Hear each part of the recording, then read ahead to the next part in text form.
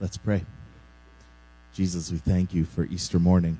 We thank you for the promise and the hope of your resurrection. We pray that that would settle deep in our hearts, that you'd encourage us, Lord, with the life and the truth of who we are in you and the future we have in you. We ask this in your name. Amen.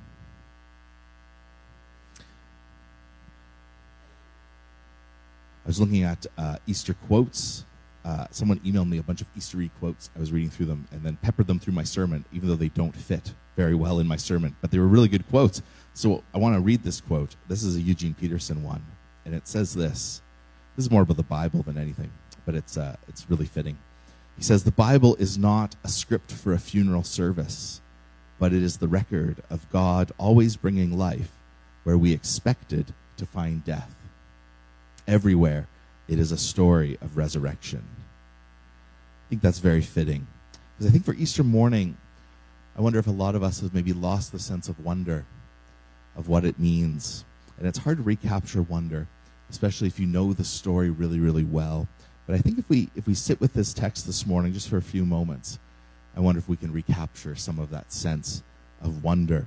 Not because we are just looking for some kind of emotional experience or spiritual experience, but because the resurrection of Jesus really is the most wondrous thing that has happened in human history. And moreover, it has profound implications for you and for me right now, today, in our relationship with God. And so it's worth spending time with and worth remembering what it means that Jesus is alive.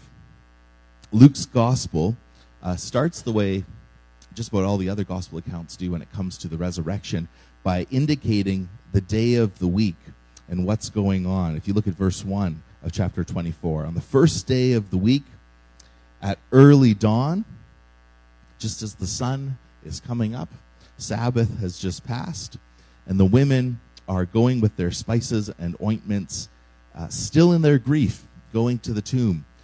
They've had to wait because of Passover to go and do the spices and the ointments bit. And so now that's done, they show up at the tomb. And it's worth remembering also, no one of Jesus' followers is expecting him to be resurrected. It's just not on their radar at all. It's not as though they thought, oh, it's too bad they got him, but it's going to be okay because in 3 days he'll come back and we're just going to carry on, right? No, they killed him. He's dead. No one's expecting him to just come back. And so the women enter into this story in their own grief, in their own sense of despondency, in their own sense of hopelessness, and they're coming, you can imagine, early morning with their little boxes of ointments and perfumes to try and make sense of what has just happened to their friend and to a mentor and to someone that they were beginning to believe was more than that indeed was perhaps the Messiah, and all that meant in terms of Israel's hopes and prophetic promises and all the rest. And here they're coming to really salute and say goodbye to this person, and with them are bringing their grief and their sorrow. And I think this image of the women coming to the tomb can capture for us how so many feel as they are going about life without Jesus. This sense of going through life as best as we can with little boxes of ointments, little perfumes to try and soothe our hurts and to try and deal with our own brokenness and to try to make sense of the world around us, to try and do something against the unfathomable forces that seem to be against us. And here we go running around with our ointments. And I think indeed in this past year, we can really feel that sense that our meager attempts to do something don't seem to matter a whole lot. What can we do against tyrannical governments, right? What can we do against pandemics and viruses? What can we do against the brokenness in our own home and in our workplaces? What can we do in the brokenness and the strife in marriages and in families? What can we do against the substance abuse or the suicidal ideation that we hear about around us and indeed may struggle with ourselves? And against all those past wrongs and hurts that we still suffer with, both in our own lives and in society at large. It doesn't take long, even though we may feel that we're very progressive and very advanced and all that sort of thing, to realize There's real brokenness and real hurt and evil in the world. And for many people, this is life, going in the dark with our meager attempts, our little boxes of ointments, trying to do what we can against certain death and trying to make sense of it all. Going to tombs with spices is where many of us have been, and indeed some of us may be this morning, that we're still going to tombs with spices, thinking that hope is dead. And at that very moment, the story takes an unexpected turn. The stone is indeed rolled away. And we know from the archaeological evidence, often the tomb would be kind of carved out of the stone, and there'd be, alcoves and benches and niches kind of within the tomb to sort of lay bodies in. And then you'd seal that up, of course, against animals and grave robbers and whatnot to seal the door up. And if you're poor, usually you just have sort of a stone that kind of fits into the hole, so to speak, kind of like a cork, just kind of right in there. And if you're wealthy, like Joseph of Arimathea was, you get a rolling stone, which is really fancy. And Jesus was laid in Joseph of Arimathea's newly etched out tomb. And so he's got the rolling stone going. And they show up only to find that the tomb is empty and the body's gone. And verse 4, they're perplexed. The response is not, oh, he's alive. The response is, what happened? Who moved the stone? Who took the body? What's going on? Jesus' life and God's plan interrupts their feeble attempts to use their ointments to solve the problem of death in the world. And I want you to hear that this morning, that as much as we may go about trying to solve the brokenness in our own hearts and to try to deal with the issues in society, and what's in our hands seems so feeble, God interrupts that process with his own life and his transforming presence today. And he breaks into the midst of our own grief and our own challenges and our own weakness and announces that he is indeed alive. And often what we go expecting and thinking we are called to do, God indeed has already shown up and done something that is unexpected and then invites us into his life. And so the body's gone, and the two angels are there to help them understand what's happened. Why are you seeking the living among the dead? He's not here. He's risen. And remember, he actually told you about this, they say. Right? Remember, he said he'd be delivered into the hands of sinful men and crucified and on the third day rise again. And no one really seemed to get that. No one expected that that was actually going to play out.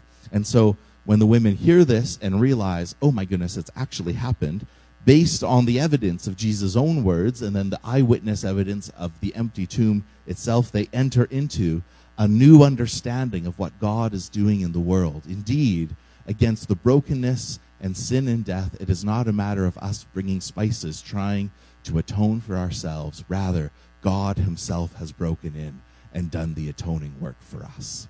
And now salvation is available, not because we earned it by our little boxes of spices and our feeble attempts to live a good life. No, indeed, Jesus has won the victory.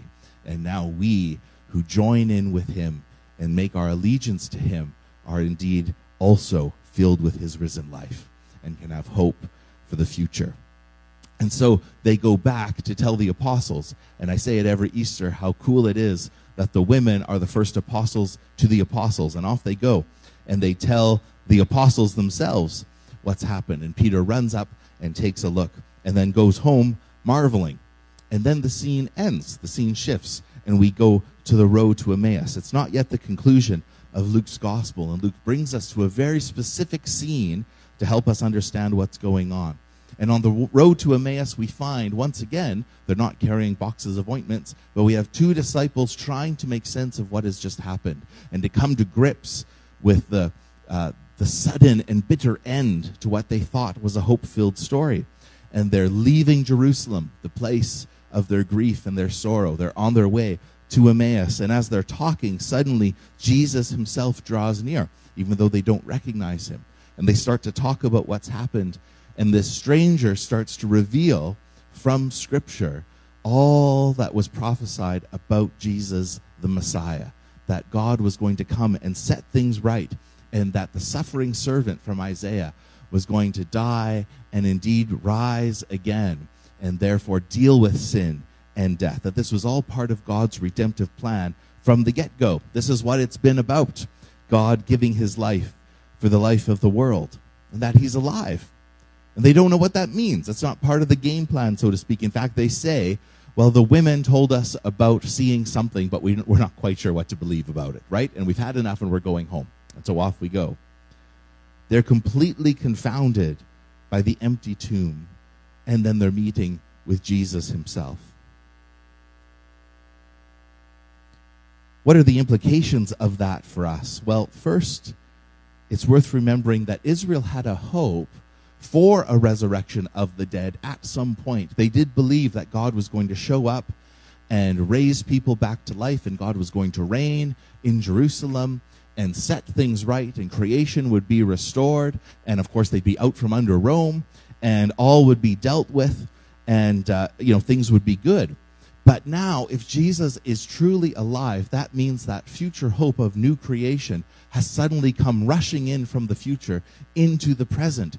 And what we hoped was going to come at the end has suddenly started here in the middle. That there's indeed a new creation, and it's being fulfilled in a really unexpected way. And so as they started to meditate on this and think about what it meant that God's new creation was starting now, they realize they have a new way of reading Scripture, of realizing Jesus was fulfilling all of Israel's ancient hopes. And indeed, that's what Jesus himself is doing with the disciples on the road to Emmaus, telling them how everything is pointing to him and to the cross and then to the empty tomb. And so they have a new creation happening. A new creation's coming and has already begun in him. And now they have a new way of thinking about Scripture. And they also have the promise that they hoped for, a new dwelling of God among his people. This was also part of what they hoped for, a new temple of sorts, a new way of God being with them. And now here's the risen Christ coming alongside them in their brokenness and in their grief. And just as the empty tomb interrupts the women's feeble attempts to deal with the brokenness of life as they come with their little boxes of ointments, so now the stranger on the road to Emmaus, Jesus himself, interrupts the grief of the disciples. And God is still in this work of interrupting us when all seems lost. That God still shows up on the road to Emmaus in our own lives when we feel lost and broken and in grief. Indeed, Jesus is there alongside of us if we have eyes to see him. And he has things to tell us and will reveal himself to us. But there was a great hope that God would make his dwelling with Israel again. And so how is that played out if Jesus is alive? Well, we get a good sense of it actually in John's Gospel, in John 20. Same thing, resurrection morning. It's a new day. It's the first day of the week. It's the 8th day, you could say. And in verse 11 of John's Gospel, in chapter 20, Mary is weeping outside the tomb. And she stoops in, the same moment she's stooping in to look, and she sees two angels sitting where the body of Jesus was laying, one at the head and one at the feet. And I love to tell this story because it's so great for us to hear each Easter. But we might ask, where have we heard this before or seen this before? Where you have a slab of something hard, of stone, with angels on either side. And any Israelite person would tell you, it looks like the Ark of the Covenant. It looks like we're stooping in to the Holy of Holies, where the presence of God is that's sort of the hot spot where Yahweh dwells among his people, there at the mercy seat in the Ark of the Covenant between the two angels. But now where's the presence of God? It's no longer there because the body's left the room. And as Mary stoops in to look into what John is pointing out to be like the Holy of Holies, we realize you don't need to go to the temple to find God anymore. That veil's been torn. We don't go to the empty tomb to find the presence of God in Jesus. He's alive and risen. And what does that mean? It means that the presence of God is now bursting out upon the whole world. It's no longer found in the temple. It's no longer found in the tomb. But Jesus is alive and coming alongside of you and me in the midst of all of our brokenness. And the Holy of Holies has indeed flooded the whole world. Which points back, of course, to Habakkuk and some of those great promises of the presence of God filling the world as water covers the sea. And so Mary looks in to see a sort of Holy of Holies with a sort of Ark of the Covenant.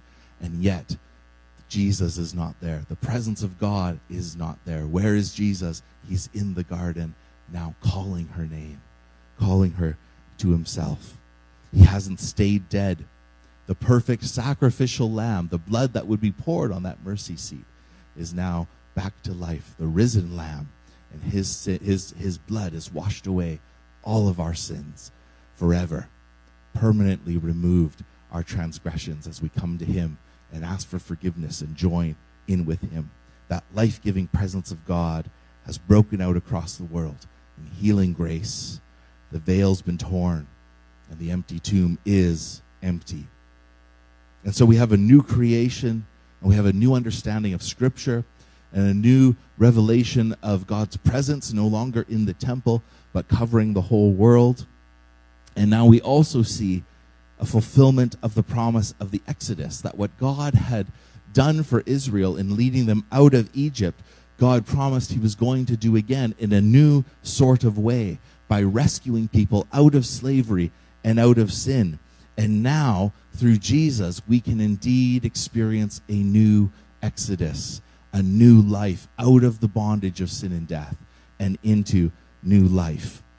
And so as Jesus is pointing to scriptures on the road to Emmaus and teaching the disciples decide to ask him over for dinner. Why don't you come with us? And something amazing happens in that moment. Jesus should be the guest receiving the food, and yet what happens? We turn around and suddenly Jesus is the host at the table, and he's the one taking the bread and blessing it and breaking it and giving it to the disciples. And it's meant to spark our imaginations. This sounds like the feeding of the 5,000, doesn't it? This also sounds like the Last Supper, doesn't it? That moment where Jesus revealed the character of God in serving others. And as Jesus does that, it says in verse 31, this amazing line, their eyes are opened and they recognized him in the breaking of the bread. And then he disappears from their sight, and they're left wondering, what just happened?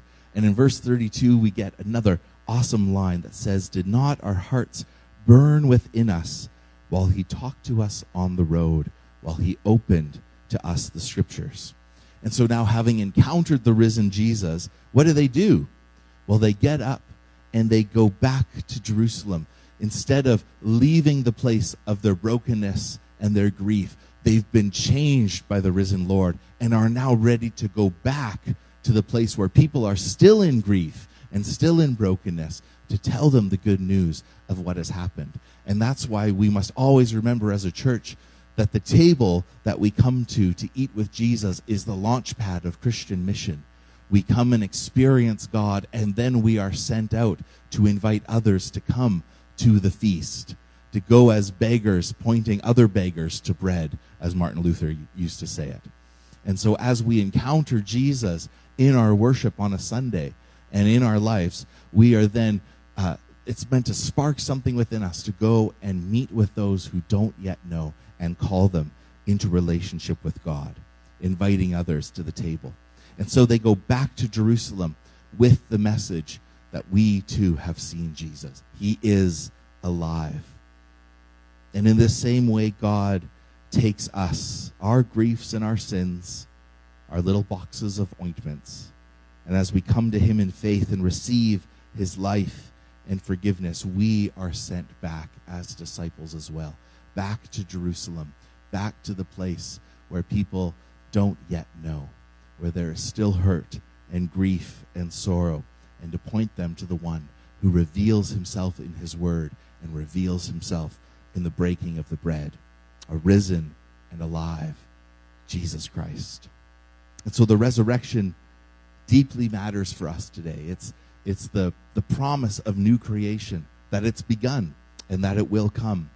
It's the promise that Scripture holds together and points to Jesus, that he is fulfilling all of Israel's ancient hopes and prophecies are bound up in him, and God has said, yes, it's true, and here is the proof of that. There's a transformed way of reading Israel's story. It marks a new way of encountering the presence of God, that he's no longer in a temple, that he's not at the Ark of the Covenant, and not only that, he's not in the physical body of Jesus, so to speak, laying in a tomb, but that his presence fills the world through the Holy Spirit.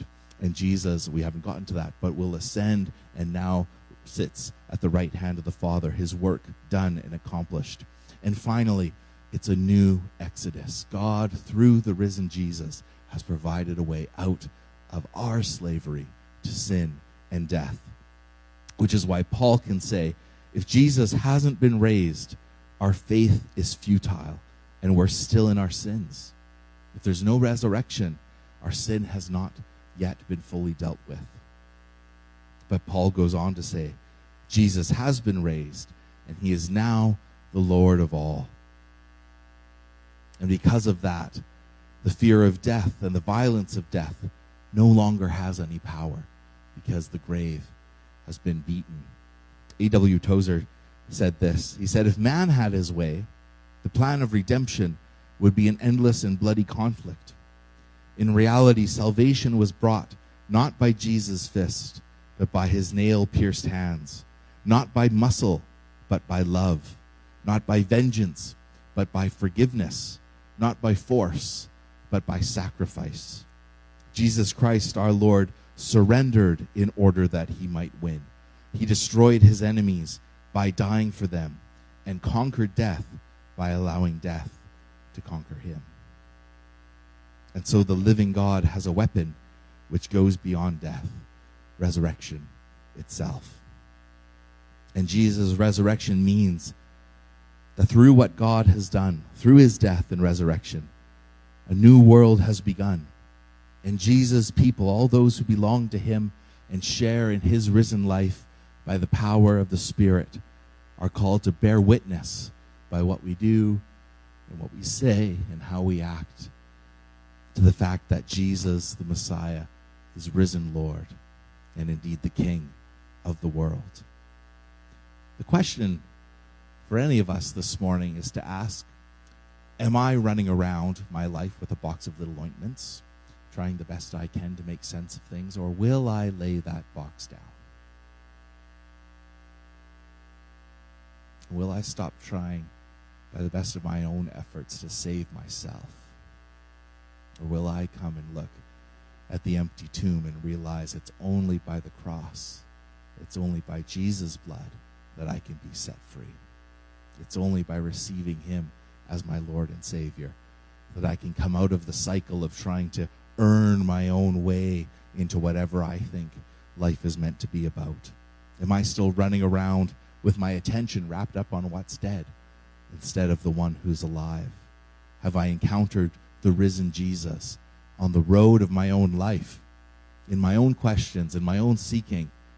Do I realize he's come up beside me and has the answers I've been looking for? And will I turn to him today? In a sense, we must ask, am I still in Good Friday? Or am I in Resurrection Sunday? Am I still wandering the road to Emmaus? Or have I heard the invitation to come to the table and to eat? And if you have stuff in your life today that needs to get dealt with, you maybe have sin going on in your life that you know you need to confess, or maybe there's brokenness in a relationship that you've been trying to work out, or there's unresolved issues of some kind, or maybe there's past hurts that you're dealing with, or there's sorrows that you've been holding on to. I want to invite you today to come and lay those things at the empty tomb. Lay down the boxes of little ointments and receive the balm of the Savior, who can mend our broken hearts and bring life where there's death. And to ask him to forgive our sins and to bring hope and grace for reconciling our relationships, healing the wounds of the past, bringing joy for the sorrows of today. And maybe today you are hungry for a change. Maybe you've walked with Jesus a long time. The disciples on the road to Emmaus were indeed disciples. They had walked with Jesus, and yet they were encountering a season of grief, not knowing what was happening in their lives. Perhaps today you need to come and realize Jesus is still right there beside you. And so my prayer today is, as you would come to the table and as we celebrate what Jesus has done for us, giving his life unto death and raising again to new life, if you are needing prayer this morning, I want to invite you to come and to receive prayer as you're coming to the table. And I know there's those who are here who would love to pray with you. And so if you, as you're coming up and you feel you need prayer on the way, on the road to the table, as if this is Emmaus between that bench and here, if you're feeling you need prayer along the way, indicate that. There'll be those who would love to come alongside and pray with you, or come along the side and come find me, and I'll be off over here, and I would love to pray with you. If you're finding I need to encounter and remember the risen Jesus in this area of my life before I come to that table, we'd love to pray with you and receive ministry today from Jesus who's alive. So let's pray, and we'll prepare our hearts for the table. And if you need prayer this morning, if there's something going on in your life, you feel you've been carrying boxes of ointments, let's lay that down today and let him come and bring his healing life as only Jesus can. Let's pray. Lord, we thank you for this Resurrection Sunday, and we thank you for the life and the hope that we have in you. Lord, we thank you that the empty tomb is not something we bring about by our own efforts, that we can't save ourselves. Lord, that you've done the work of rescuing us. Lord, that you've taken our sin upon yourself, and at the cross you paid the price for it so we could be set free, forgiven and alive, filled with hope for the new creation that's to come and that's already started in you, Jesus. Lord, today I pray for your people who are gathered here, and those who maybe are visiting or seeking, and those who maybe have walked with you a long time but are in a difficult place this morning and need a fresh encounter with you. We pray, Lord, that you would come and minister to our hearts today. Lord, if there are areas in our lives that we need to give over to you, I pray that you would give us the courage to come forward and do that this morning. Lord, I pray that if there are those who are seeking you and don't know if you're real and are wondering if it's all true, that you would come alongside them and by the power of your Spirit, show them, Lord, the way in which they are to go.